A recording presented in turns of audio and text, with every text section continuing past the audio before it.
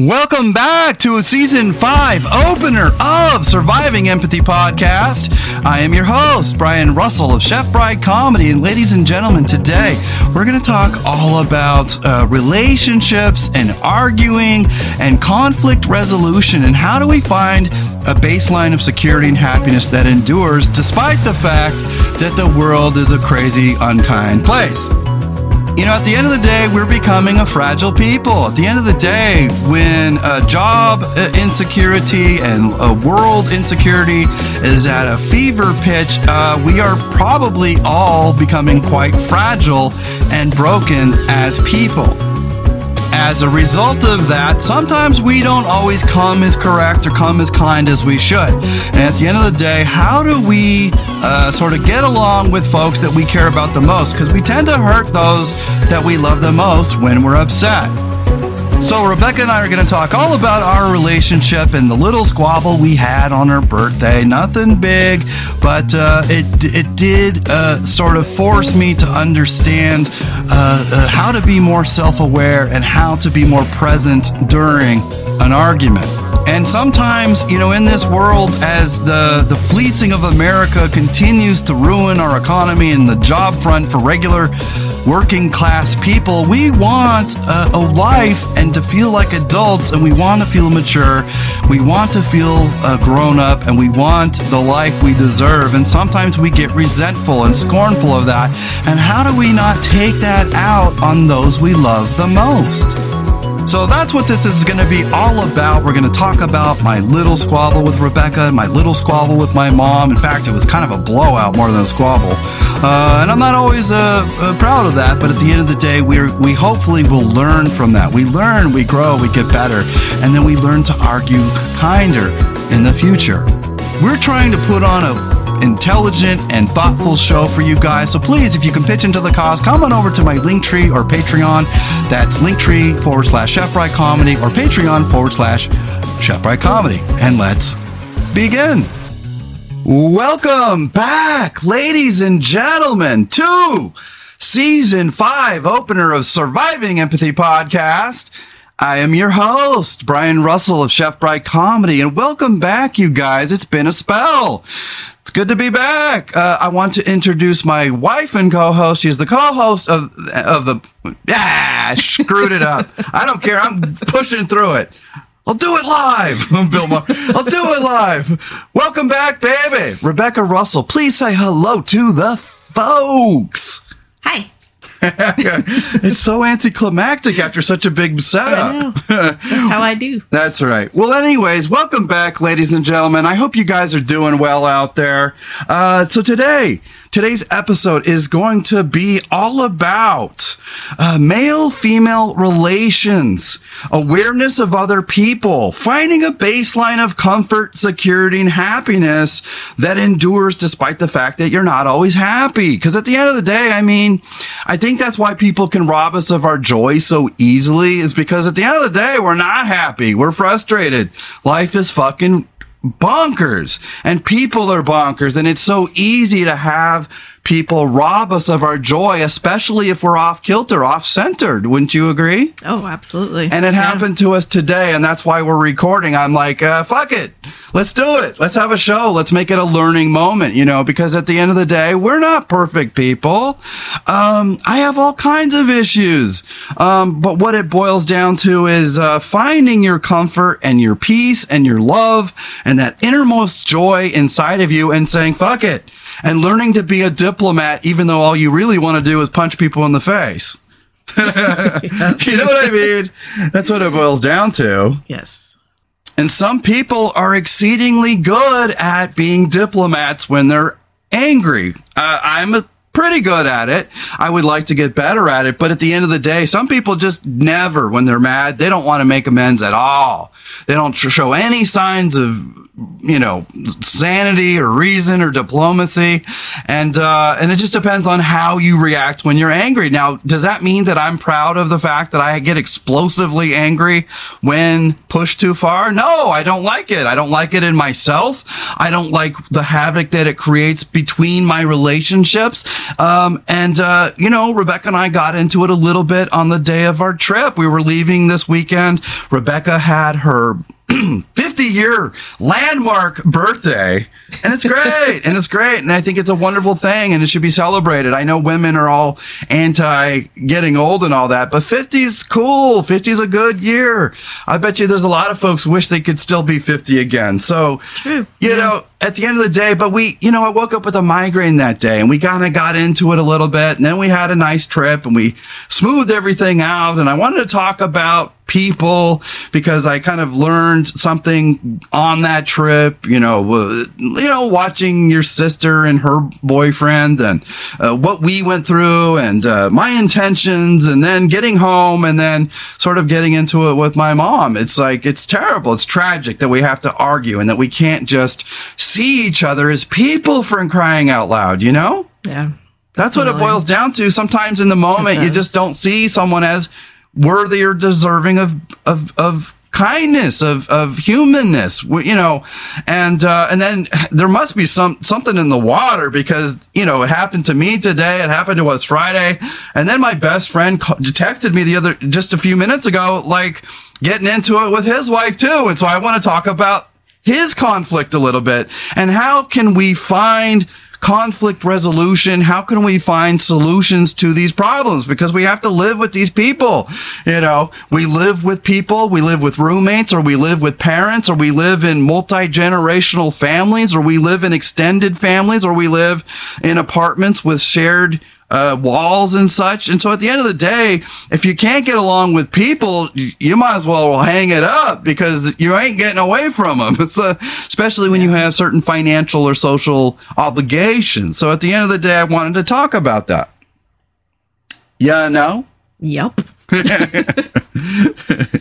Anyway, it's good to be back. I kind of wanted to start the show, though, just saying happy birthday, babe. You're fucking 50, man. Oh, my God. I'm only 48, you guys. I'm a youngin'. She's my cougar, and I'm her little cub. Something like that. Something like that. Yep. But I'm just teasing. But no, I'll be 49 in April 4th. And then, so you got it, what, a year and 2 months on me, I guess? Yep. Yeah, she's my cougar. But talk about it. How do you feel about turning 50, and then talk about the trip a little bit. Yeah, I feel fine. I mean, yeah, I don't look it, so that always Thank helps. God. I mean, I think that's the catch right there. I could be 150 so long as I look good. Yeah. If I'm feeling good and looking good, then it don't matter. Then age is just a number, right? Yeah, and that's the case with a lot of people, I think. Like 50 now doesn't look like 50 did in the 70s. Yeah, no shit. Probably all them cigarettes. That probably did not help. Yeah. Yeah. So it was just nice to go up to Portland and have dinner and a few drinks and just kind of get away from the little town for a little bit. But I'm glad to be back to the little town. Yeah, right. Yeah. I know. It makes me realize, as an empath, I didn't realize I was going to have such a strong reaction to Portland when we were up there. But so, I wake up Friday, I have a migraine, but we're going on this trip. Win, lose, or draw, motherfucker. Be ready. And I'm like, well, I don't know if I should go. What if I end up just dragging you down all weekend? And then, you know how it is. She's like, well, I'm going and sorry, and so I decided I'm not going to go. I'm so sorry, hon. I'm going to, I started icing my neck and just this terrible headache because the weather up here is shite, And then finally I'm like, no, I hear her crying in the bathroom. I'm like, oh no, I can't do this. I can't do this to her. Not on her 50th, man. If it was any other birthday in the world, maybe. But I'm like, no, I can't do this to you. So I sucked it up and I went, right? And we kind of squabbled at first. We were squabbling, because I hurt your feelings and I didn't mean to do that, And then, I was just having one of those moments where I was like, men have feelings too, God damn it. And I was very ostentatious about. I was like, no, I'm putting my foot down. Men have feelings too. We're not just cocks attached to wallets. We're people. And I want to talk about that a little bit later because we're going to talk about Jim. But then, I told you no, because there was this time back in the early days where it seemed like we were getting into an argument anytime there was a important day. Whether that be, a birthday or an anniversary or whatever, it felt like we got into it on those days. And for a while there, you thought I was, intentionally trying to sabotage it. And I'm like, no, it's just kind of one of those things. And I don't know what it was in those days, but I was trying to tell you that no, of course not. No, I love you. And we need to learn better ways to communicate and better ways for there to be conflict resolution. Because at the end of the day, I don't think we mean to hurt one another. And I say that you and me, but also men and women in general, relationships, we don't mean to hurt one another, but we just do because we're feeling hurt in the moment ourselves. And unfortunately, I'm carrying a lot of fucking baggage. I know this. I know I have to dump some of this baggage off in the river, but it's still there and I can't help it. And so at the end of the day, I think that's the cumulative effect of a society that just puts too much fucking pressure on men, puts too much pressure on people in general. Would you want to maybe speak on that a little? Well, it definitely does. It's just you're constantly being bombarded. Like, you need to do this. You need to do that. You should be looking like this. You should be doing this. You should be doing that. And it's just, it's hard to keep that out of your subconscious. Yes. Because even if you don't feel that way about things, like it kind of seeps in and then it makes you feel one way or another. And especially when you're energetically sensitive is that you feel shit around you. And whether you know it or like it or not, some people think that's a bunch of hogwash. But if you've ever had somebody sneak up on you in a bedroom and you're like, hey, I feel someone's there. Guess what, motherfucker? You're an empath. It's not that weird. I mean, at the end of the day, we don't know a lot about our inherent sense of awareness. We have an energetic awareness of things around us. And whether that's, supernatural powers or just a residue from our instinctual days of being an animal, I'm not quite sure. Yeah. But at the end of the day, what it means is that we have to learn how to gauge our feelings and put them in perspective, and then learning how to sort of have a sense of awareness about ourselves and how we affect others, and then learning ways to temper that and be more diplomatic, being more mature when all we want to do is punch somebody in the face. And it's hard, because when you're angry in the moment, it's just pure rage. Yeah. And I'm not proud of it. I'm not proud that I get angry and explosive. Like it's embarrassing.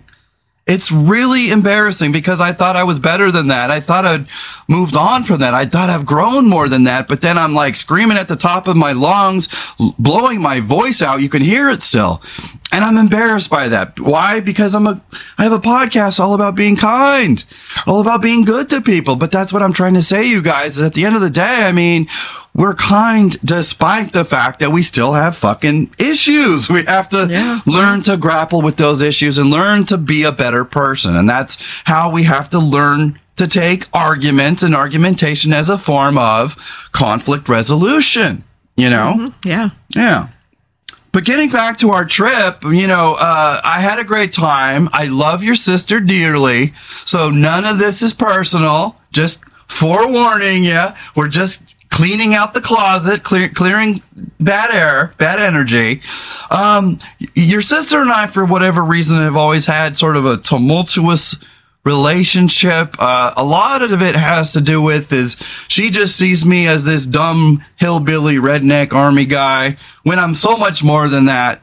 And I see her as like a hipster douche, and we can't seem to connect. And as the years have gone on, I've gotten much more easygoing about that. I don't get nearly as frustrated with her as I used to. Yeah. But there's still that like, fuck you, girl. I'm a person. I'm not just some bearded redneck. Fuck you.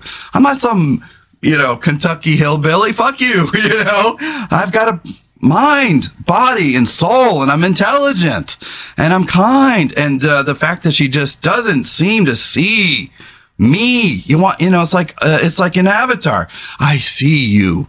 It means I see you. I see what you're all about. And she just, for whatever hang up she has, she doesn't see me always. And it pisses me off. Talk about that. I know. It's weird and I don't understand it. And I don't even know what to say about it. It's just. It is what it is. I mean, yeah. And ain't no thing. Yeah. And I love both of you. And I love her too. Just, I mean, yeah. I do. She's your sister, for crying out loud. I would protect you with my life. But at the same time, it's like, I'm a person, God damn it. Yeah. And I just I think the way we grew up, we're kind of conflict averse, and I just don't even want to bring it up and cause even more issues when what we should do is just hash it out, and I just don't want to. You're right. So you don't want that day to come because it's going to be dirty, down and dirty. Yeah. Well, no, because I don't take offense to her. I don't dislike her. I care about her. I think she's got good taste. I think she's intelligent and sensible and kind. But I don't know. I think there's a lot of women in our culture today that just see men as just a cock and a wallet. They don't see us as people. And maybe that's because they've had bad boyfriends in the past. Or maybe it's because they were raised as little princesses. Or maybe it's none of that. Maybe it's just that they're people and they just never really explored their inner self enough to realize that men are just people. I think a lot of times we forget at the end of the day that when we're on the receiving end of someone, we forget that that person is a human. We're human beings and we have feelings, Yeah, definitely. So, yeah, I would love to be able to just go to a counseling appointment and just hash it out, but I don't want to do it without that that arbiter, referee. Referee, right. Well, you saw how it just went with my mom and I mean, I love my mom.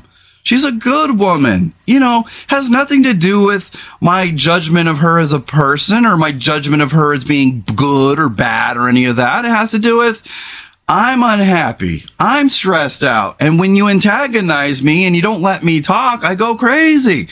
And there's just some people that know how to push our buttons to the point where we go nuts. Yeah. People out there, there's nobody on this planet that could make me upset. Because I just go, who the fuck are you? But when it's your own mother, they just know how to get under your skin in just a way, and you go nuts, and then you feel like an idiot, like you haven't made any progress at all. But I assure you I have. It's just in that moment, it's like you're 15 again. Mm-hmm. Yeah. Totally. Yeah. So I thought it was a really good idea to clear the air and talk about all this. Yeah.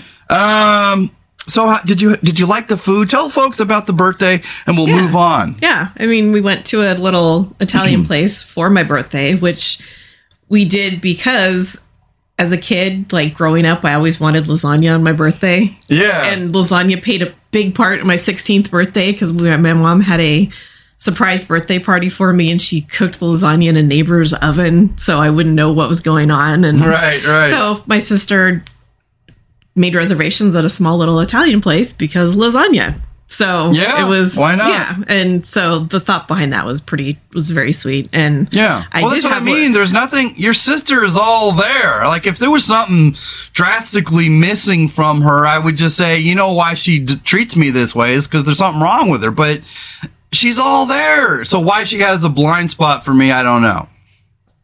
I don't know. Is it the beard? Do I need to shave the beard? Do I need to be more of a hipster? Do I have to drink, special lattes in order to be her kind of people? Do I have to drive scooters? What's the deal? I don't know.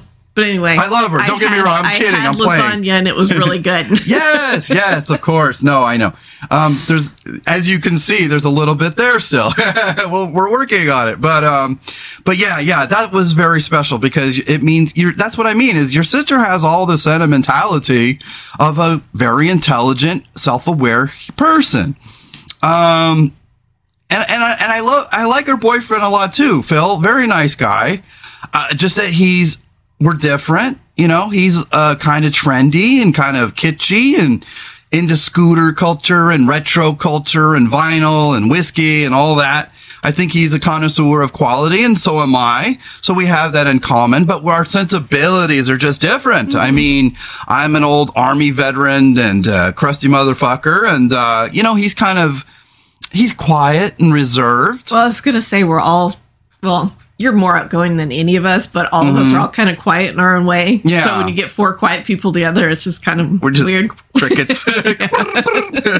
We're just cricketing together. Yeah. But no, it was a great time. And, my only problem with Phil is he mumbles sometimes and I can't understand him, especially in loud rooms. I'm losing my hearing in my left ear because of the army and concerts and whatever. But I can't hear that articulation in loud rooms, and so he's going, yeah, this is really good.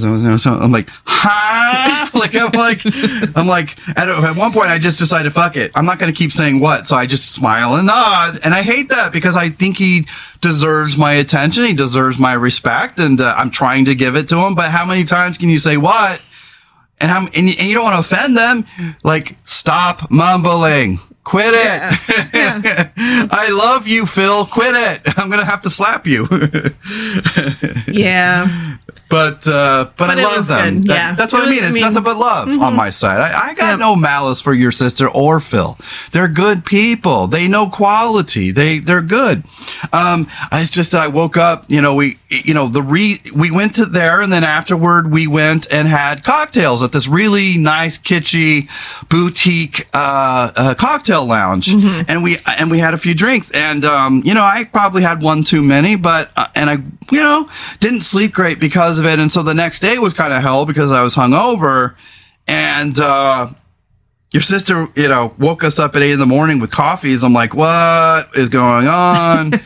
And I barely slept, and and I'm just like, what in the fuck? And of course you explained it. Go ahead and explain it. Oh, well, it's just that because my sister's an early bird because she works early, and so she's just on a different schedule than we are. And my buddy Jim's an early bird too. Exactly. And it's just, but with my sister, like I told you, her love language is feeding people. Right. So she literally, even though it was early, she came in like a Jewish grandma. She came in with the coffee because she thought it would help with our headaches and our and even help us sleep better because it kind of gets that little headachy part out of the way. And I was so tired and grouchy. I'm like, man, I ain't drinking coffee at 8. Go away. Yeah. And that's just it. And I want to clear that air with your sister because I don't have a problem with her. I don't have a problem with Phil. I don't have a problem with her lifestyle. She's a very mature, very smart, self-aware, responsible woman. Sorry if that sounded weird. I had to burp, you guys. And he did. And I did. And I liked it.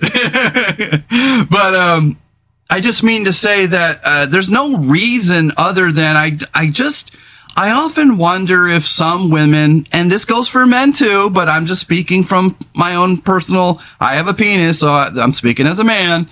I mean, no offense by it because I love women, but I just mean to say that a lot of women are raised either to have that princess thing where they're raised by such a good man that no other man can qualify in their eyes, or the opposite is that they've been burned by some really shitty boyfriend in the past, and we don't know how to start over. We don't know how to clean the slate and be fair. And I think there's some women in our culture, not all, but some, that just treat men like a cock in a wallet. It's like, dude, we're people. We have feelings. And I know that sometimes that's hard if men are like a bunch of crazy, mean-spirited Trumpers or something like that. But when they're kind and sensible and you're still treating them like cock male oppressors, it's like, whoa, wait a second here. Do you want to speak on that a little bit? What is that? And how can we sort of, as a society, learn to get along as men and women?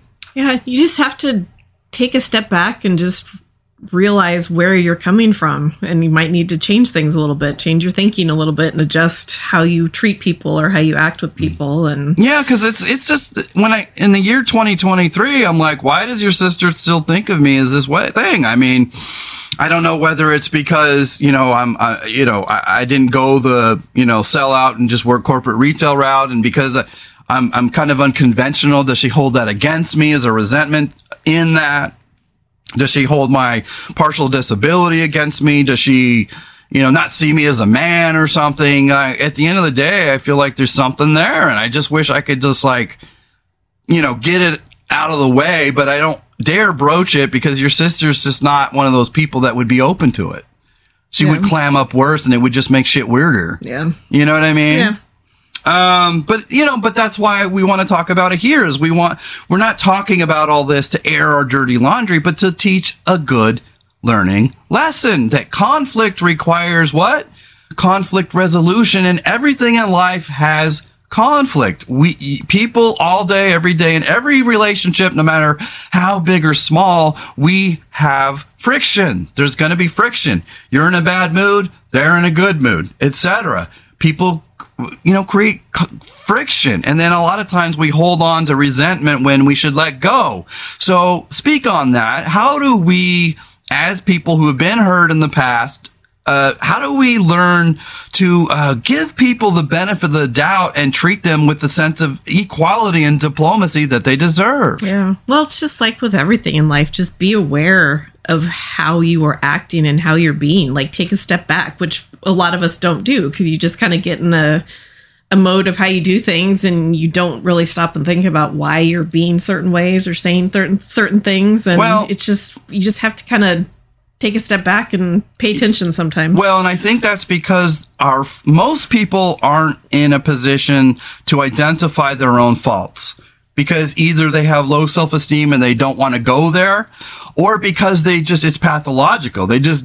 Most people will preserve their sense of who they are, even if it's complete horseshit. Look at George Santos. Look at Donald Trump. These motherfuckers think they're all these things, and we all know they're lying. It's been proven millions of times, but they still have a pathological need to be these things, even though we've debunked it 150 years ago. And so what is my point? My point is that human beings have a blind spot when it comes to their own growth and maturity. Yeah, because it's hard to look at yourself and admit fault. Well, and that's why through the course of this show, I've grown so much in so many ways, and yet I'm not perfect yet. But that's why it's getting hard for me to people anymore, because we have gotten to such a high level of maturity and, emotional intelligence that you go out there, the average person that has not had therapy, that has not, had any kind of formal training in psychology or just doesn't have healthy coping mechanisms, the average human being is fucked in the head. And when you try to go out there, more times than not, you are not going to find relationships that endure. Because why? Because they're not on your level. And that's not to say that we're so perfect. It just means that when you've created a world that you can be proud of and a happiness that endures, you don't want to invite a bunch of fucking bulls crashing the china shop, Yeah. You don't want to bring a bunch of chaos into the world that you've handcrafted and worked so hard to perfect.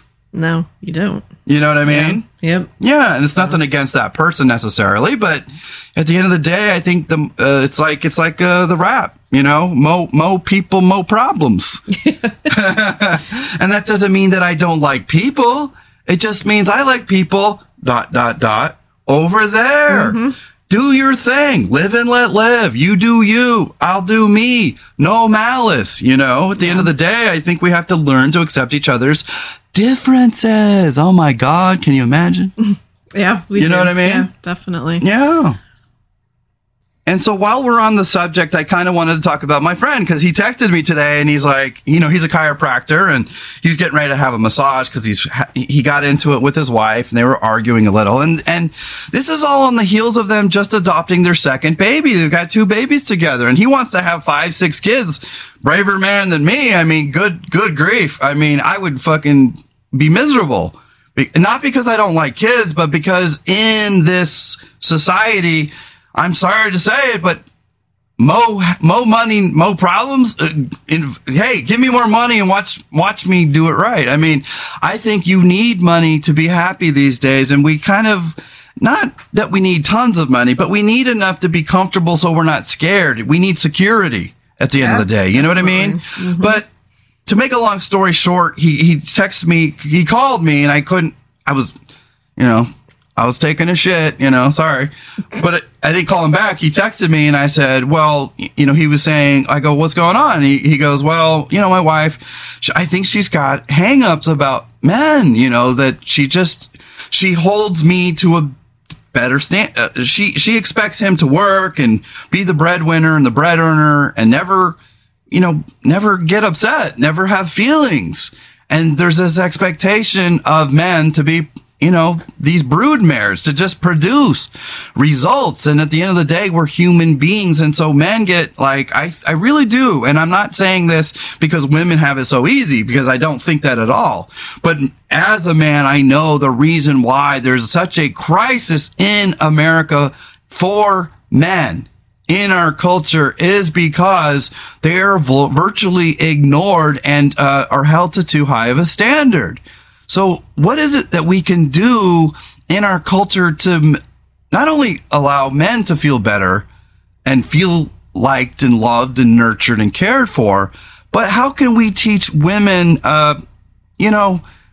I don't think women have it so easy either. I think women have probably the same thing, just in a different form. Mm-hmm. So speak on that from a woman's point of view, because I don't know. Well, yeah, I mean, it does go both ways. Of course, things are, just different things. But we have to just see each other as people. Yeah. Like, you just don't look at someone and say, oh, well, he's a man, so therefore this, well, and this. I think that it's a person. I think a lot of my falling outs with women have to do with the fact that a vast swath of women in our society do not understand men, do not care to understand men, don't try to understand men. And therefore, when men get angry or irritable or anything at all, they just go off the fucking deep end. Oh, he's toxic. He's terrible. Fuck you. I'm not terrible. I'm a good person.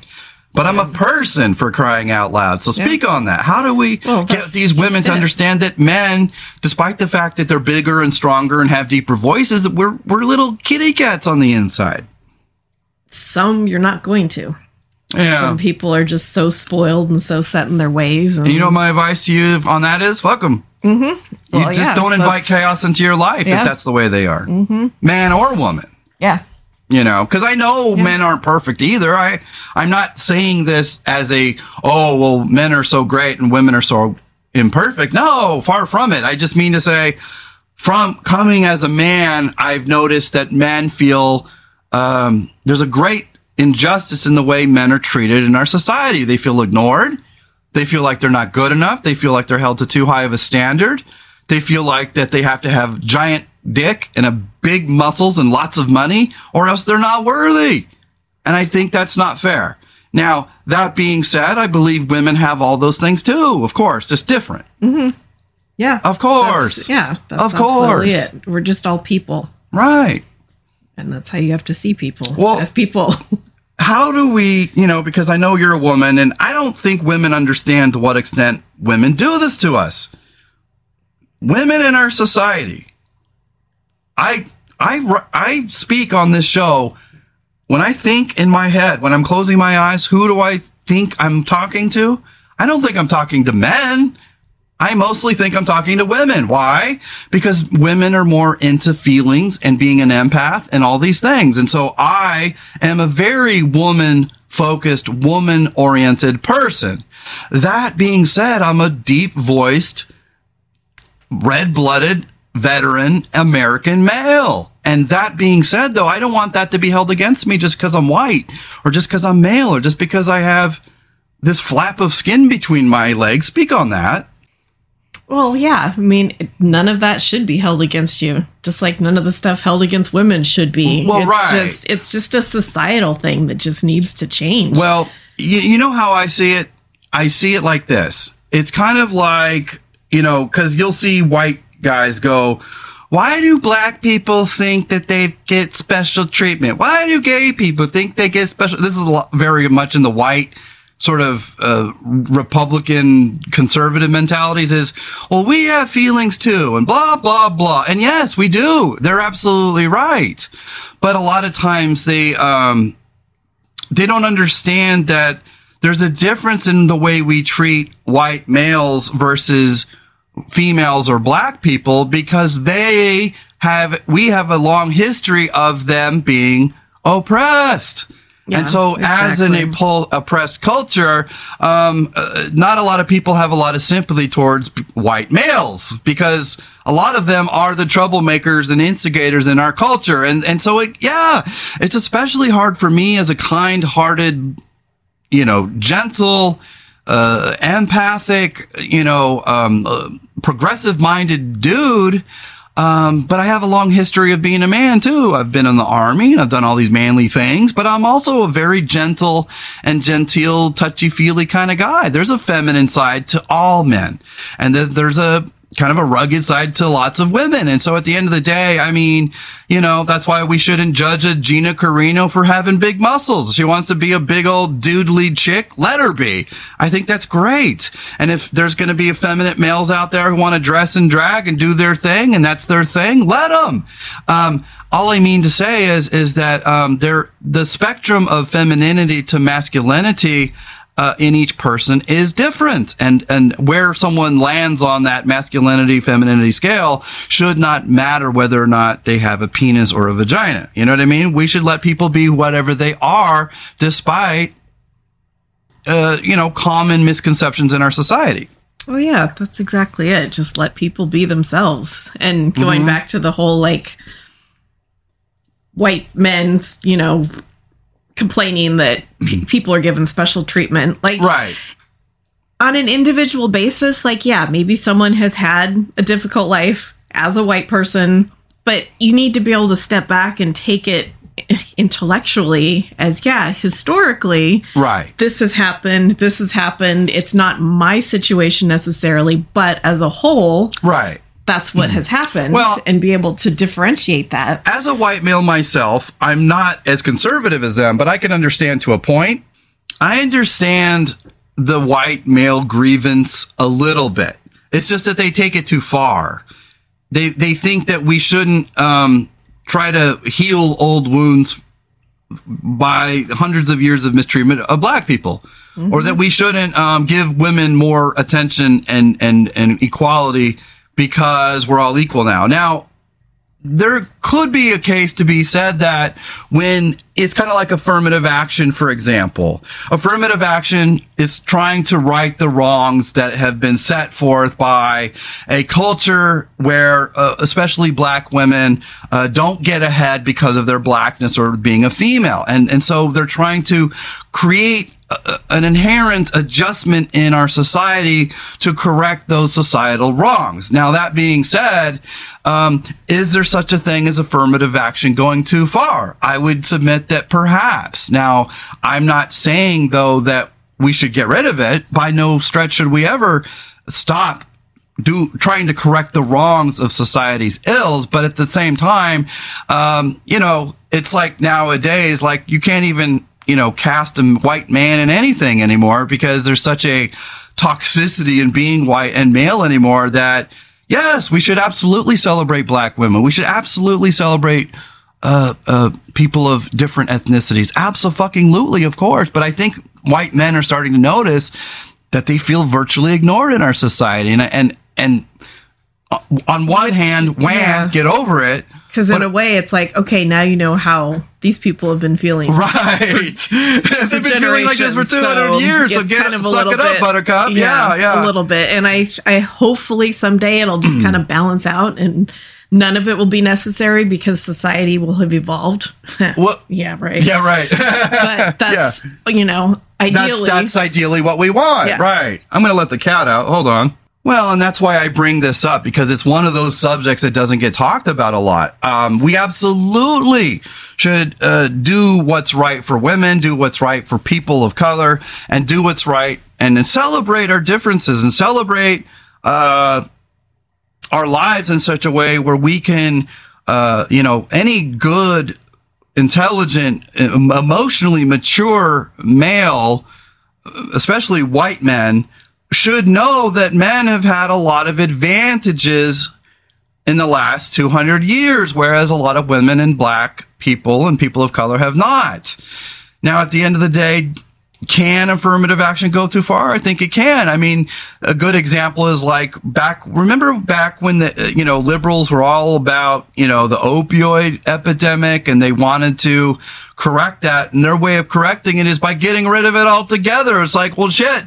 Now the men and women who need it can't get it. So there is such thing as course correcting too far. And that's all I'm trying to say is just affirmative action is good, but if it goes too far, what it does is it starts to create mentalities in our culture that white men are just inherently bad, and we can't have that either. No, but like I said, I think hopefully eventually it'll even keel itself out enough that none of that's even necessary. Right. And it's growing pains. Well, and that is right. It's the social growing pains. That's exactly what it is that we work these things out.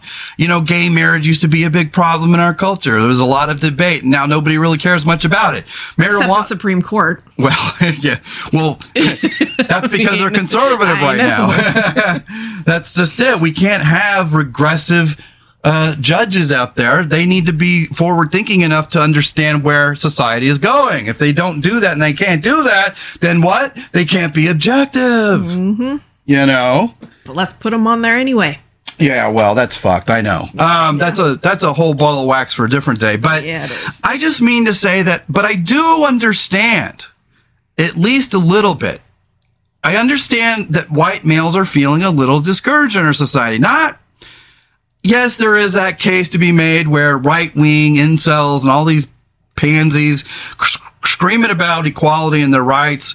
It's like, dude, you aren't the oppressed people. So, but at the same time, it's complicated in the sense that white men are not getting a whole lot of advantages in terms of better jobs and better outcomes anymore. Well, and it depends on the area, and it depends on the industry. Yes. Because in some places it's still very much the case. So it doesn't trickle down to like the type of things that we do or we're involved in. But in certain areas, what I would say is that do I feel an inherent advantage over being white and male?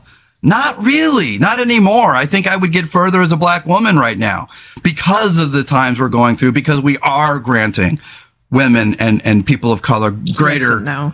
That being said, there are advantages that I don't always see, absolutely, like being harassed and harangued by police officers. Exactly. I probably have been let off the hook a lot more because of that. Yeah, you don't realize it because it's the things that don't happen. Right. So it's not as apparent.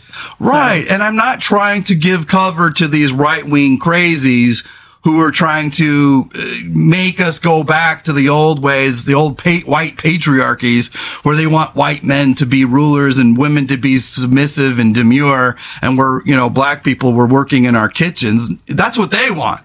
That's wrong. Yeah. All I'm saying, though, is that white males are just people. At the end of the day, I think some white men are just feeling aggrieved because we're not getting ahead anymore either.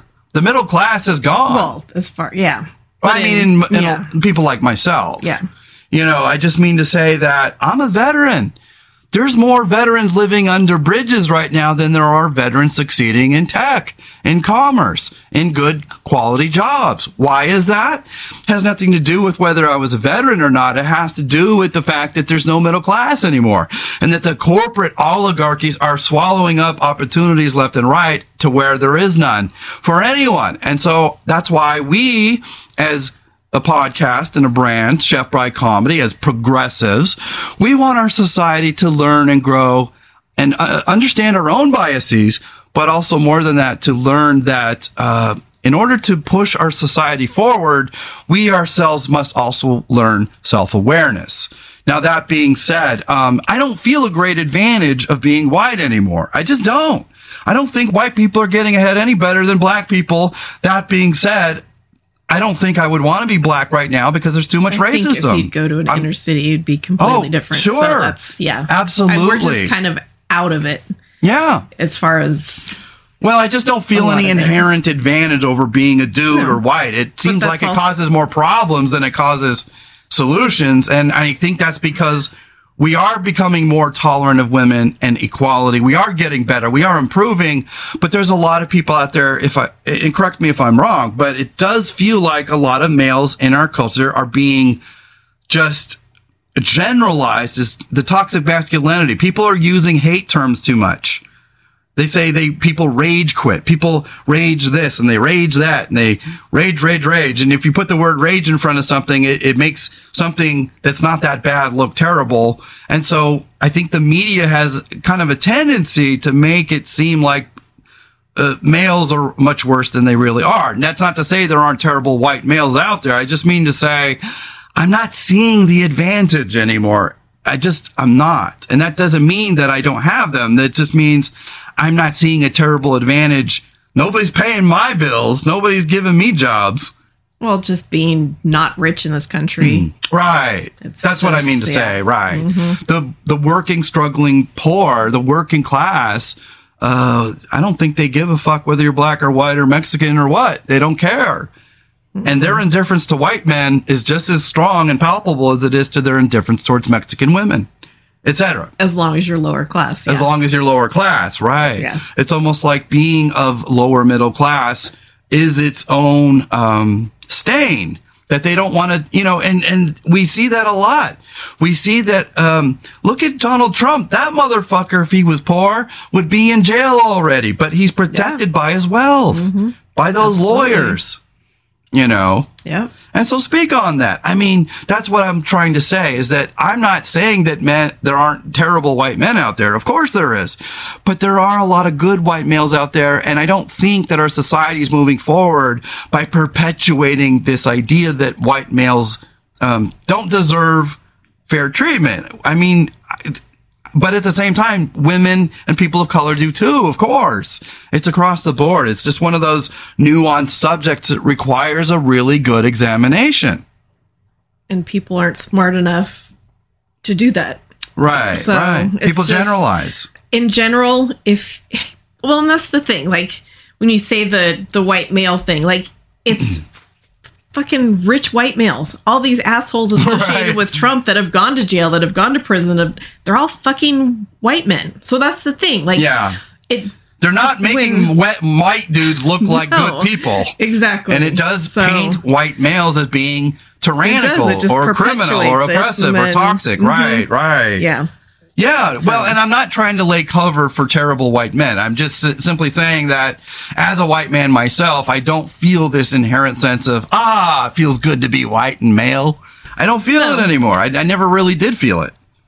No, but like I said, again, it's the things that don't happen to you. Right. And you don't even think about it because it doesn't happen. I agree with that, absolutely. I mean, especially when you're in our income bracket and lower. Yeah. Shit's just hard for everybody. Right, and I'm glad you said that because I'm going to kind of switch gears here a little bit. Is there anything more we can say about that topic in terms of, like I said, I think the reason why the vast majority of, like, mental health cases where people shoot up schools and shoot up places, they're always conservative white male incels. We call them incels. They may or may not actually be getting laid. I don't know, but we call them that because it's... Have you seen them? Which means involuntary celibacy, if you don't know. Yeah. But I just mean to say that, yes, there are some just that cry a little too much about the unfairness of the world without ever having tried. Yeah. Exactly.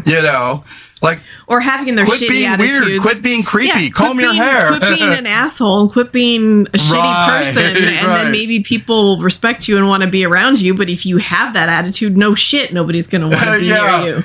Exactly, right. They don't have the ability to, like, look inward.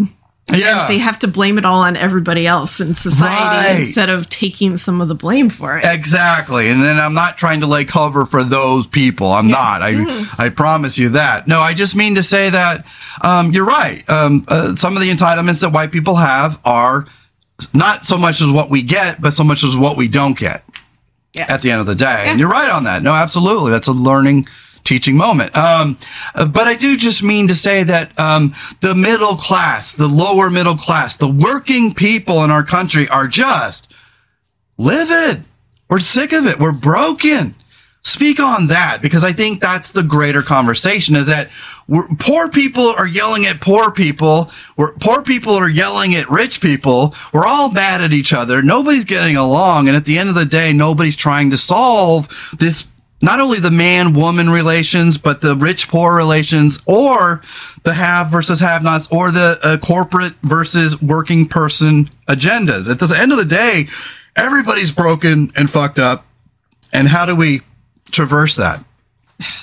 I don't know. There's got to be huge changes that I don't see happening anytime in the near future. But the reason that poor people get mad at poor people is because rich people are telling them they should be mad at each other. So like the Fox News agendas and stuff? Yeah. They're trying to take attention away from what they're doing, and that they're the cause of all this shit, and trying to get pit people against each other because of race or jobs or any number of things to keep the attention away from them and what they're doing. Absolutely, yeah. And this is not about laying cover for those bad white males. Yeah. That is a movement culture of entitlement. That is a movement culture of, oh, poor me, I can't get a job. Oh, poor me, I can't try hard. Oh, I can't get a date. Well, comb the fucking crackers out of your fucking beard and put on a fucking clean shirt, dipshit. Yeah. Work out once in a while. Maybe eat something other than pizza. I don't know. What do you think? Mm-hmm. But yeah, so I'm not trying to lay cover for these incels and these woe is me conservative whites who are trying to pull our country backwards to a time when men were in charge and women stayed silent. Fuck, no. But I do feel, as a white dude, that there is a common theme in my life, and that is women are especially harsh to men when they're wronged. And I've had women go off on me, and I'm like, Jesus Christ, you would think I fucking caught their house on fire. And it's like, hey, I've said it once and I'll say it again. I am a kind-hearted, gentle, loving progressive, but I'm also a dude, and I'm also 50 almost, and I'm also tired. And so when you poke the bear, don't get overly surprised when the bear goes bare on you. So when women, like these women who outed us at the beginning of season 4, and we talked about that, we didn't do anything wrong. The only thing I was guilty of is mistreating them because they were mistreating me. Right? Yeah. Oh, they had no right to obsess on and create more there than there was. That being said, my point is only that I've had enough falling outs with females these days to realize that some females, not all of course, but there are some females out there who they call everything toxic masculinity. We're not allowed to exist.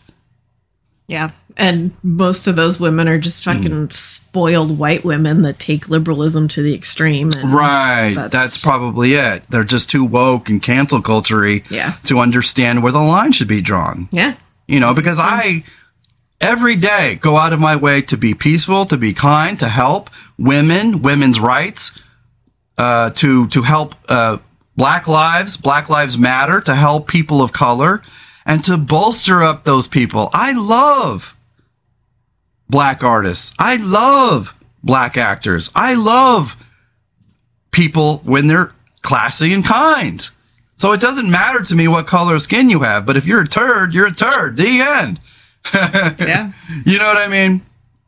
But what can we do, though? I mean, we're living in a culture where we can't help being white. We can't help being a man. We can't help being female. We can't help being Black.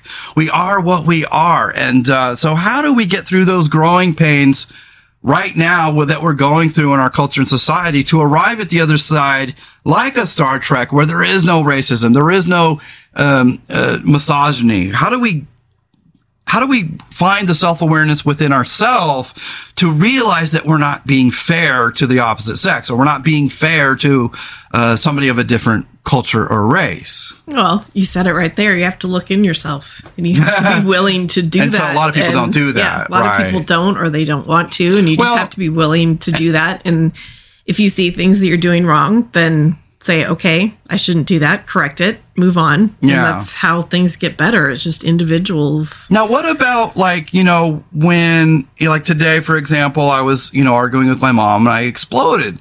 I am so embarrassed by that because that is so not me. I am not proud of that. But it's because the people that know us the best know exactly where our buttons are. They can play us like a Stradivarius, and they know every little button they can press to tear us down, to make us feel like crap, to whatever. When the nurturers in our life become the destructors, we grow very offended by that. And that's what offended me, is when the people in our life that are meant to be our nurturing, kind souls, and they turn on us, it upsets our world. It upsets our understanding of things.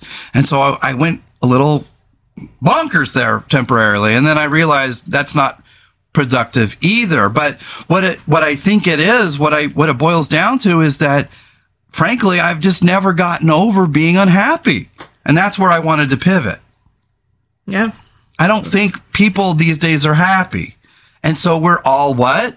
Broken. We're all a little bit sort of fragile. And fragile people have a tendency to get explosive when they're not healed. How do we, as broken people, as unhappy people, trying to be happy, but not necessarily happy, how do we, because it's not, because happiness is a choice in a lot of ways, and of course there's chemical reasons why we might not be happy. And that's why some people go on medications and such. But how do we as people, choose to be happy? Because it seems like there's some people that choose to be happy every day. And then there's some people who choose to remain unhappy. And I think when you have depression, you have to choose happiness and positivity every single day. So how do we do that? I mean, yes, we fuck up, we make mistakes, we yell, we scream, we cry. But at the end of the day, we hopefully we're learning from that bad behavior and we make better choices in the future. That all being said, though, until you're feeling whole, you're never going to truly heal. So how do we do that? You have to, it's hard. I mean, you have to pay attention to what you're doing. And when something happens and you tell yourself, I need to stop doing that, then actually work on that and be mindful of what you're doing and how you're acting. And it's hard because, life is hard. Having depression is really difficult. Yeah. And some days you just can't. Like some days it's just not going to happen that you're going to be happy, but try not to take it out or make it worse or exacerbate it. Or stay down in it. Like, it's okay once in a while. You can live in it for a day or two. Just don't live in it for a year. So it just all comes down to being aware of yourself and what's going on. Well, that's what I meant about, like, when I said Joe Rogan says that he hates the kind of guys that are like, the can't catch a break guys. And I'm like, well, tough shit, rich guy. I'm sorry that my fucking my misfortune, is causing you an inconvenience, And all I mean to say is he's right in a general sense that we shouldn't live like that. Yeah. But in the moment, you have to process your feelings, That's all I was trying to say. Well, yeah, and it's easy for rich people to say shit like that. Yeah, like, sorry that my existence is a buzzkill to you. Yeah. Yeah, if you don't like people not catching a break, give them more fucking breaks. Yeah. Right? Exactly. I mean, at the end of the day, I just don't think that we're becoming a selfless society. That's what I want. When I teach progressivism, I'm not doing it for political reasons. I'm trying to teach people best practices so that we grow, that we learn, that we evolve, that we become more self-aware. And at the end of the day, we become better lovers, carers, thinkers, and healers. At the end of the day, what I want people to do is to find within themselves the pathology that's going wrong in them and be self-aware enough to try to do better. Yeah. That women treat men better. That men treat women better. At the end of the day, when we have falling outs with people, it's usually because one party or both parties just don't care enough. And then you go, fuck it, fuck you. Mm-hmm. That's why there's falling outs. But when it's your mom, when it's your wife, when it's your husband, it's a lot different. And that's why I wanted to talk about this, because I feel terrible about the fight we had on Friday. I feel terrible about the fight I had with my mom. But at the end of the day, it's because, sometimes I feel like people just assume that we don't have feelings, that we're not people, Yeah, it does happen. Men feel like that no one in our society treats us like we have feelings, that we don't deserve, to be more than just a penis, more than just muscles, more than just a job. We are just as intricate as people as women. And that's what bothers me about being a male is I don't mind being male, but I don't want to be judged for being white. I don't want to be judged for being a man. I'm a very kind person, but when I get upset, it's like it comes out as masculine depth voice. And then people say, well, see, you're a tyrannical male. You're toxic masculinity. It's like, no, I'm just voicing my opinions. They just happen to be with a deep voice. I can't help that part. Yeah. And kind of goes the other way with women too, because women, it's always like, oh, women are too emotional. Women are too emotional. So you express any type of emotions like, see, right. That's it. So we're unfair to both sexes. Yeah, exactly. No, I agree. But that's why we're talking about this, because this is not about perpetuating unkindness. This is not about perpetuating male toxicity or, because I think men are just as guilty as women in that regard too. Men tend to generalize about women. Women tend to generalize about men. And we all tend to generalize to make a point. It doesn't mean, nuance is there, but a lot of times when we're trying to console someone, like I told my friend, well, maybe, because he said that his wife, treats him like, she was just been burned in life by men her whole life and that she doesn't know how to see men as people. And I was like, yeah, she's probably fucked over too many times. And that's something that she's going to have to work on to find the self-awareness, to realize that you're not those males, that you're not the one that hurt you. And because he said that she treats him like he's not kind enough or sweet enough. And then he's like, well, I'm trying to be, but everything has to be so sugary sweet, he said, that it's like we're in an argument. I have to stop and find a way to sweeten what I'm trying to say when I'm pissed. It's like it doesn't always work out that way in the moment. Which actually is not a bad thing. Because what's that? Trying to sweeten what you're going to say, because sometimes you get too... Sometimes we don't. Sometimes we get harsh. Too harsh in arguments. So there's like everything, balance. Well, and that's why we have to learn to forgive each other after a blowout or something and realize that, no, I'm not a crazy person. It's just that when you push my buttons and I feel disrespected, especially when I'm already feeling fragile and broken, you get explosive in that moment. And then afterwards, you feel like a goddamn fool afterward. You're like, God, what am I doing? So I'm not proud of that. And I want to work on that. But like I said, until I'm feeling in our culture a little more liked and loved and whole, I'm going to continue to probably be a little bit broken. And so how do we show restraint when we're just so frustrated all the time, You just have to do it. I mean, because, you can't depend on society changing, because it's probably not going to. And if it does, it's going to be a long time. It'll be after we're dead and gone, probably, because, social progress takes a long time. Yeah. It takes time. Yeah. I mean, we've made leaps and bounds in the last 30 years, but there is more work to be done. Absolutely. Well, just finishing that topic, the difference between trying to get happy versus trying to stay sad, is that I'm not always happy. Life is frustrating. I'm trying to build a brand. I don't make a ton of money. I have to depend on fucking food stamps to survive. I can barely make rent, and we have to live with parents that creates a multi-generational, conflict. And at the end of the day, it's very frustrating because I have put in on this life. It's not like I just skated and coasted my whole life. So there's a lot of animosity there, because I went to college, I worked hard, I went to culinary school, I went in the army, I did all these things. And so when our culture and society isn't giving anyone anything, and we have to work 10 times harder than we know how to, it's hard not to get angry and frustrated about that. It's hard not to have animosities, and then to take those animosities and take them out on one another. I think that's kind of what's happening. Yeah, definitely. You know what I mean? Yeah, absolutely. And I call that kick the dog syndrome. It's where, say you're at work and your boss says something unkind, and it's kind of passive aggressive, but it's not overt. And then you sit there and you dwell on it for a little while, like, hey, I thought we were friends. What's going on? And then you go home and you're feeling yucky about it. And then you say something off color to your husband or someone, right?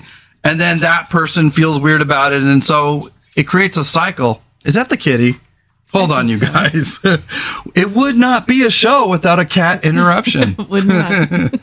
Okay, Kitty is back in the room. I'm sure that'll last all of 5 minutes. But in the meantime, the point I'm saying is that kick the dog syndrome. We all know what that is. It's when we take our frustrations out on those that we love the most. And oftentimes we live in an unkind society. We live in a society that just never relents. It just never fucking relents. Speak on that, please. Well, it's true. I mean, life is just, it's difficult, and it's kind of engineered to be that way and keep us in our place. So it's just, there's always something coming down on your head, it feels like. And and so I think we're in a perpetual state of brokenness to some degree. Yeah. And, I think the old school mentality would be, well, suck it up. What my grandpa's advice was for everything. Suck it up. And he's right to a point. I mean, do the old school people have a point that we've just sort of all become too emotional and too wimpy and too touchy-feely? But not. I mean, they pulled themselves up in the days when eggs weren't $5 for a dozen, and rent wasn't $1,700 for a studio, and college wasn't so expensive. So I do think that there's a certain amount of man up, suck it up that can be said to a certain degree. That we have all become a little bit too touchy-feely, maybe just a little bit too thinky about things. But that being said, if there's a real issue and it's a pervasive issue, it deserves attention, not to be buried. Absolutely. And that's what the old school would have you do, is bury all these problems and then, resort to drinking whiskey to get rid of it. It's like Full Metal Jacket. He says, if there's a problem you have that can't be solved with whiskey, kind of thing. And that's the old school mentality of just suck it the fuck up, right? Mm-hmm. I don't think that's always healthy. I think that's healthy in some degree, sometimes, when it comes to people that just bitch all the time. It's like, shut up, good grief, But at the end of the day, we should all, our feelings are valid. Our needs are valid. And at the end of the day, when our needs aren't being met, where do we draw the line between, because I think that's what's going on. The right says, you guys are such pussies, but then they cry when, eggs go up. Yeah. It's like, Jesus Christ, you talking about us being pussies? Yeah. Really? Exactly. What do you want, Kitty? Nuh-uh. You have to stay here. Hold on, you guys. She wants out again. Of course. But the main point I'm trying to make is that life is hard.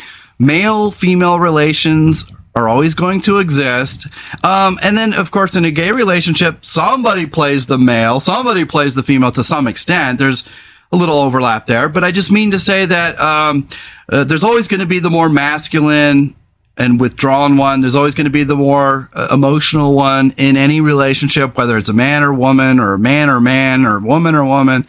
Doesn't matter what race you are. It's just life. But at the end of the day, all I'm trying to say is that we all have feelings. We all want to be valid and validated, and not everybody knows how to validate each other in our society. And so, like I said with your sister, I have nothing but love and respect for your sister. I just hope she comes around someday to realize that I'm not just some, a cave dweller. Yeah, me too. That'd be nice. Yeah. That'd be fucking sweet. I know. Anyway, we're almost done here. We've set up the problem, an hour of men and women not getting along with when you live with people of different generational needs, folks getting older. There's a lot of conflict, and what it requires is, yes, a little bit of self-awareness, a little bit of understanding your own part in it, because at the end of the day, we always think that the world is coming down on us, and very rarely do we realize our own part in that.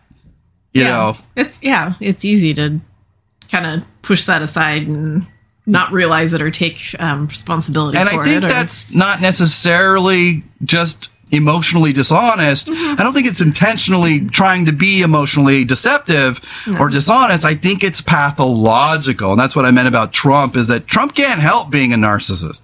He can't help wanting to be better than everyone. He's not. He'll never will be, but he just can't help it. It's so ingrained in him pathologically that he just can't fucking help himself. And so that doesn't negate his criminal conduct and his fucking breaking laws. But I just mean to say that at the end of the day, whether it's a man or woman relationship or any relationship at all for that matter, is that we have to find outlets for our frustration so that we don't have that constant accumulation of rage, that constant accumulation of blowing up on each other. Yeah. You know, and definitely. we need conflict resolution, that life, everything is a conflict. Anytime you disagree with someone, you're going to have some conflict. There's little light conflicts, and then there's big important conflicts. With my mom and I, we love each other dearly. We really do. But at the end of the day, we've never gotten along. Ever. Yeah. And yet we love each other to death. Mm-hmm. And I don't know how to solve it other than just to stop talking. You know, and I'm pretty good at psychology, and that's what I mean, is that you could go talk to Sigmund fucking Freud and say, how was your relationship with your mother? And he'd be like, not good. Because, like I said, you can be an expert in psychology, you can be emotionally intelligent, you can be self-aware, and still not get along with some people. At the end of the day, it's just some people are just not gonna change. Yeah, and that's just the way they are. And I don't know how to sort of reconcile that in such a way where we start learning to love and appreciate each other and not blow up at each other when things are said, you know? Yeah. It's hard. Takes work. It is hard. Yeah. It's very hard. I consider myself a master diplomat. I'm a master at problem solving. I'm a master at emotional awareness. And yet I suck at it when it comes to my relationship with you and my mom. I don't know why. I can solve anybody's problems. I don't have a fucking, psychology degree, but I'm good at it because I'm an empath. I'm good at it because I'm kind. I'm good at it because I understand everybody's needs. And then at the end of the day, I'm very good at doling out advice. But when it comes to my own personal relationships, I'm like, good grief. What happens? I guess it's different when emotions are involved and emotions take over the actual intellectual brain part. That's true. Our intelligence is hijacked by our emotions. That's very, very true. Yeah. How do we stop that from happening? It takes a very conscious effort, I think, and which is hard when you're in the middle of a lot of emotions and turmoil and things especially happening. When you're all broken inside about other stuff. Yeah, exactly. We have this tendency to always feel broken and half-cocked about everything. And I think that's where we're at in our society. Everybody's so emotionally fragile that we're just easy to hurt each other, easy to throw each other under the bus. Yeah. So how do we, because we're trying to create a better culture here. We're trying to create a kinder, better times, and yet we deal with it all the time because we're not perfect people. We're trying to be better. We're trying to learn and grow. But at the end of the day, I mean, you can't change society.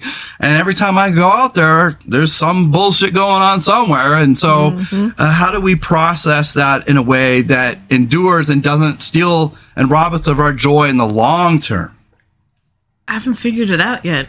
But I think it just takes self-reflection and being aware of what your issues are and how you deal with them and trying to stop in the moment and think things through. Yeah. Which is not easy. I mean, it's very difficult. And I want to apologize for the leaf blower, you guys. Of course. Every fucking time. Hasn't I swear to God. happened for, what, a month? Right. And then today, yeah. It's like, Murphy's Law, they say. Yep. Anything that can go wrong will go wrong. Yep. Okay. What would be your advice, though, for people to find the correct outlets to see each other correctly?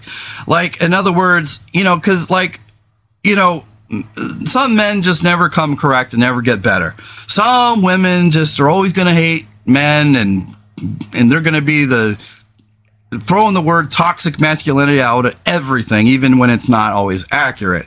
My point is that at the end of the day, how do we deal with crazy people who just have not healed, have not recovered, have not gotten straight? How do we deal with them out in society? Because like I said, you're not going to get rid of the bad behavior. So how do we reconcile with people who mismanage us, mistreat us? Stay away from them. Boom. Or limit contact. Yeah, there you go. And that's why I said at the beginning of the show is I'm a private person. I'm a quiet person. I love people. But there's just some people that I don't think are ready to know me. They're not ready to heal. They're not ready, to understand and see me. Yeah, definitely. You know? Mm-hmm. And vice versa. I'm not always ready to see them either. I mean, some people just have a high opinion of themselves, and the only way that they'll accept you is if you accept that they're superior. And it's like, no, that was my uncle. Like, He could do no wrong. He was better at everything. I mean, I graduated from EMT school, and he was like, I did that too. No, you didn't, motherfucker. What are you talking about? Yeah. Crazy person. Mm-hmm. I mean, he's just one of those people like a Donald Trump that feels insecure and always has to one-up you.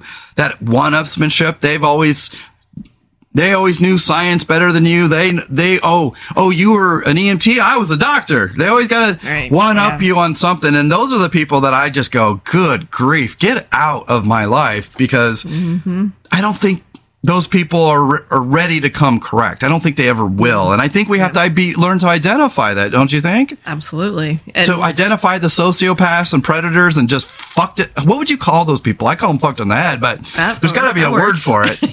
People that are just not ready. They're not going to come correct, and they're not going to correct themselves in the timeline that you need for there to be a resolution. And so what do? You have to let go. Yeah, you do. That's the only way to keep your sanity. Well, then how do we harden our hearts then? Because us sensitives, us empaths, us kind people, we reel so much when there's turmoil.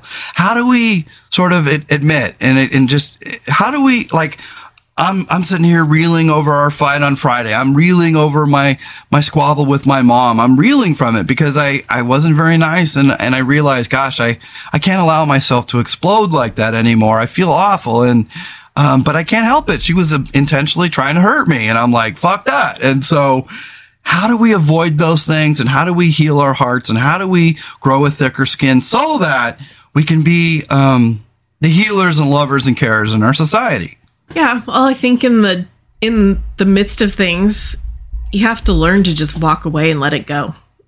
And that's for your own sanity. Yeah. And it doesn't really matter what the other person wants to do, or, you know, and that's in general, walking away from people is sometimes you just have to. I don't always feel like I have to be right. I just want to feel like people will respect my right to a say, that I'm trying to solve a problem here and you won't even listen to it. And that's on them. And you just walk away. Right. And you don't continue with it because I can't take that, change. Darn it. I know, but that's my undoing, is that I'm too diplomatic. I always want to be the healer, the problem solver, and sometimes you just have to walk away in that moment because you're not going to solve it. Yeah. And that's hard for me to do. I know. Yeah. As a perfectionist, as a, you know. I know. And sometimes in life you have to do that with people that aren't contributing to your well-being in your life, and it's definitely not easy. And like you said, as a sensitive person, as an empath, it's really not easy because you always feel like you can fix it or you need to fix it, and sometimes you can't. Yeah. And with some people in some situations, it's not possible, and you have to give yourself a break and let yourself take care of yourself. And learn to self-care in that moment, and learn to let go in that moment. Yeah. And have faith that you can correct it later. And if not, and if not, oh well, you did your best. Yeah. Yeah. That's hard when it's people you care about. Yeah. You know. Real quick, did we solve this one yet? The difference between trying to get happy versus trying to stay sad. Some people are leaning into their happiness despite their sadness, like me. I have depression. I get sad. I'm not a happy person always, but I'm trying to be a happy person. I'm trying to be a well-adjusted person. I make mistakes. I fuck up, but I'm leaning into my happiness. Then there's people like Robin who lean into their sadness at every, it's like it's almost become a form of emotional manipulation where, well, we're not allowed to say anything about Robin because she's sad. It's like, well, I'm sad too, motherfucker, shit. Yeah, I know. So how do we as people learn to lean into our happiness versus wallowing in our sadness forevermore? It just takes a mindful attention to it, because it's definitely easier to just stay sad and wallow in it. But and some people just aren't willing to do that because they like the role of the sad person that everybody's going to take care of, because no matter what you do or say. And people fall for it. And it's, you know, I think we should always treat sad people with respect and dignity and courtesy. But, absolutely. But when they're doing it to the point where they're becoming manipulators, sociopaths, it's like, good grief. And that we have to learn to identify that. Yeah, because at the end of the day, my instinct is always to nurture, always to be kind, always to be good. But when people treat you like shit, no matter what you do, no matter how you change, no matter what you try to do to prove to these people that you're kind, that you're good, that you're intelligent, you know, like me trying to convince your sister that I'm not a troglodyte, at some point you just have to go, fuck it.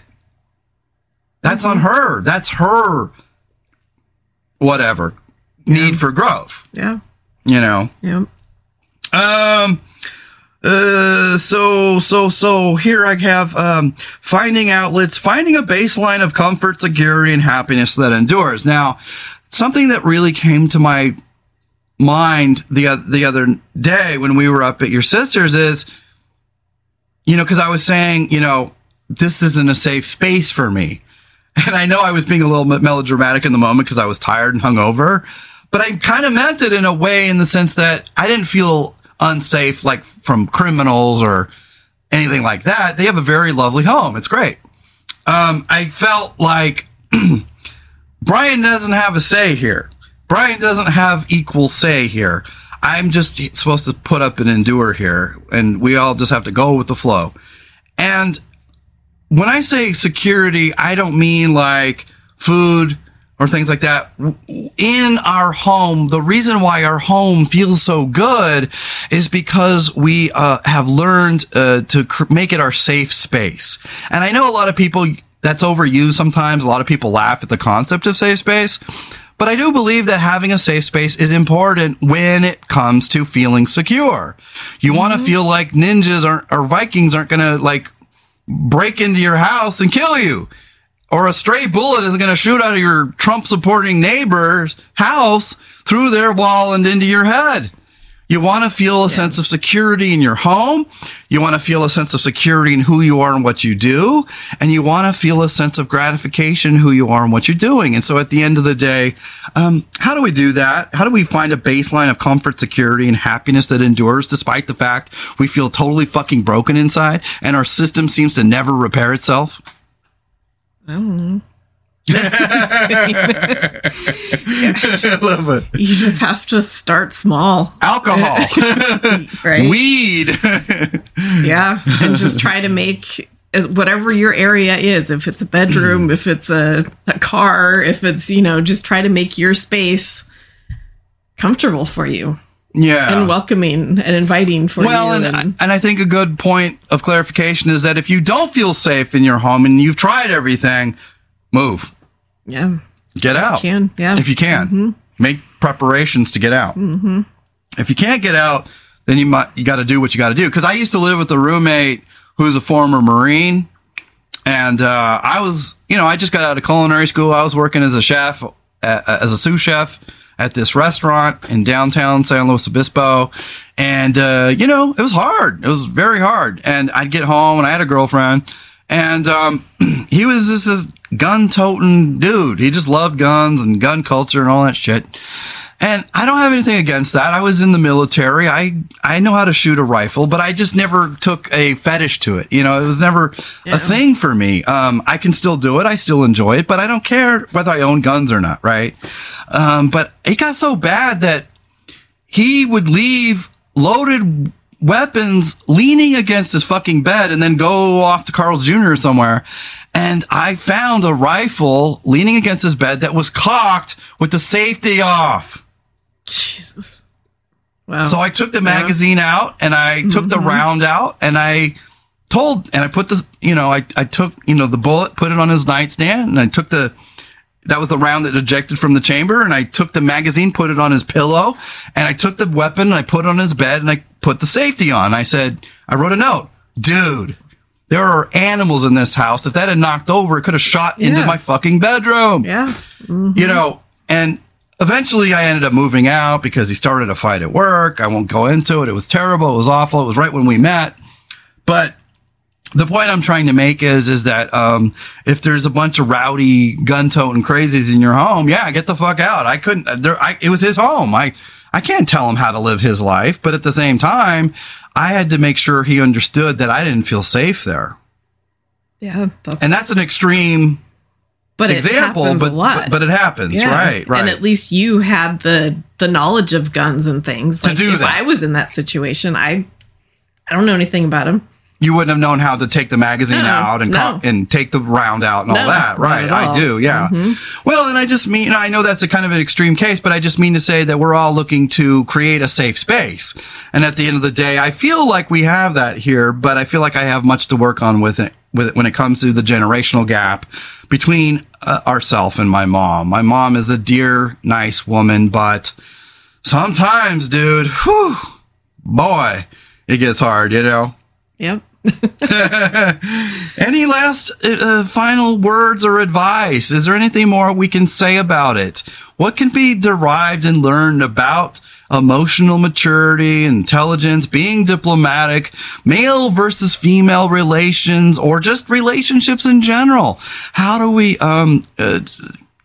grease the friction in society when most people just don't give a damn care about us?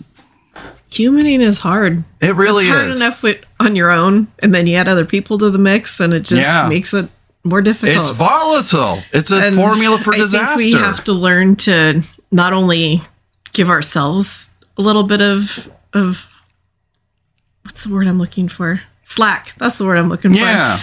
And extend that to other people. Yeah. Because we're all trying to just... Well, you're not going to get kindness if you don't know how to express kindness.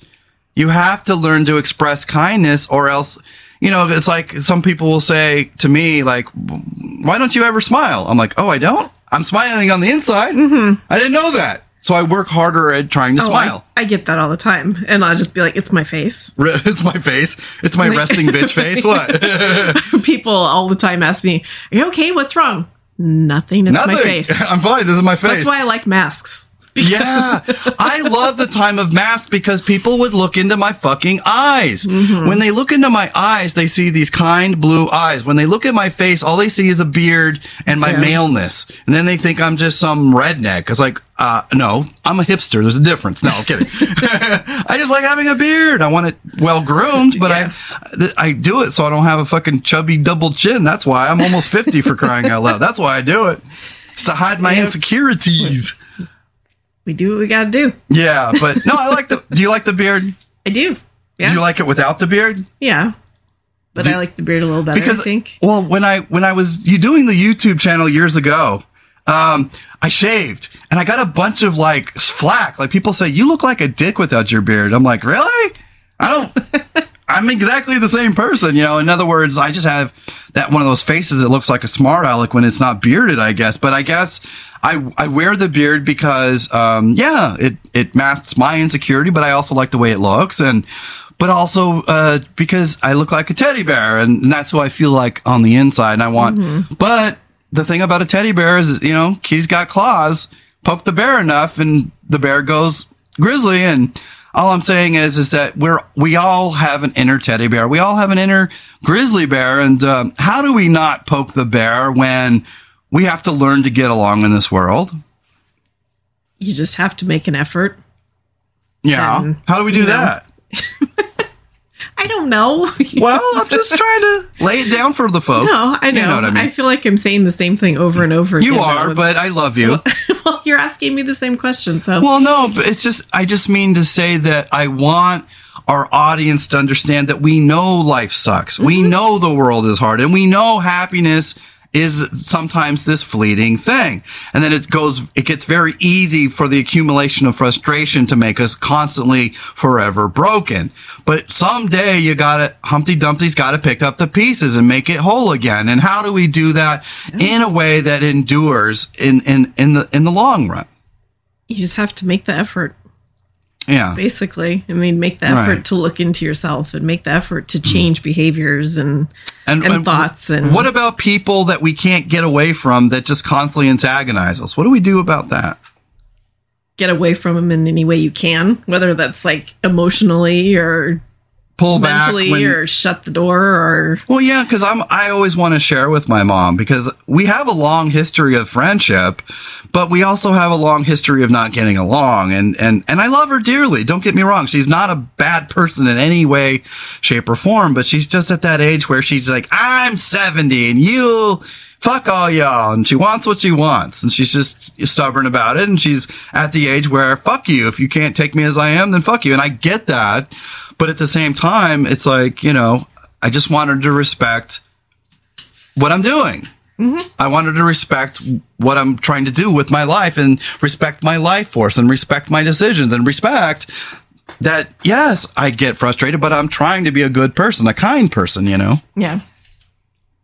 Yeah, all I mean to say is that I love my mom and I feel terrible and I'm going to try harder to not blow up on her. But, I mean, she kind of was in one of her moods where she gets overly flippant and then she dares me. It's like she's taunting the bear, and then when I go bear, then she tries to turn it around and martyr herself. And I'm like, dude, I'm trying to be nice to you, but when you poke the bear too many times, you can't blame the bear for going bear, Yeah. Yeah. And I think that's a lot of people are dealing with that these days. And for the unfortunate few who have to live with the multi-generational thing because they want to live with their parents, so they have no choice but to live at home, is that I love my mom. I love her. I would protect her with my life. But at the same time, sometimes we're protectors and then we become we lose touch with our feelings to the point where we become the monster. We're trying to protect our mother and our family from the monster, but then we become the monster inadvertently because they make us fucking crazy. And that's a weird place to be. Mm-hmm. It's because I love my mom. I don't want her to be intimidated by me. I don't want you to be intimidated by me. Not at all. I want you guys to live a good life and be comfortable around me and know that I'm here to protect you both. But at the end of the day, I have frustrations I think I need to work on. We all have things we need to work on. Yeah. Honestly. It's hard to admit. If someone says they don't, then they're in lying. denial. Yeah. Mm-hmm. Yeah. Well, any last words, babe? I just think this was a good show, and I wish you a happy birthday, and I love you. And like I said, I want arguments. Whether it be with me or whether it be with my mom, I want arguments to teach them a lesson so that we get better at arguing in the future. Because most people are like, oh, well, I promise never to argue again. Horseshit. You cannot make that promise. Mm-hmm. But what we can do is promise not to explode on that person. What we can promise is not to go crazy. Mm-hmm.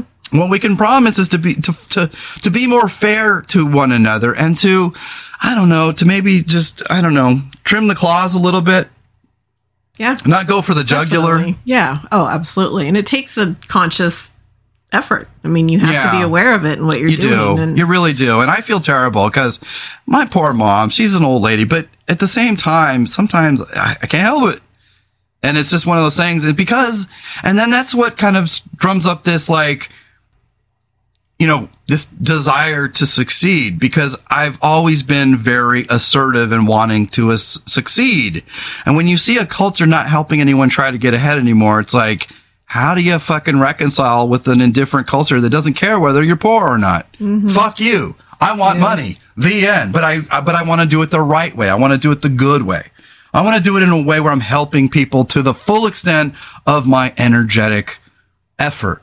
To the full extent that I can. I want people to trust in me as a brand, as an institution, as a soldier, as a Boy Scout. I want people, you guys out there, my audience, I want you guys to trust me implicitly that when you give me $1 or $2 on Patreon or on our various tip jars on Linktree, I want you guys to know that that money is not going to be going up my nose. It ain't going to be going on booze.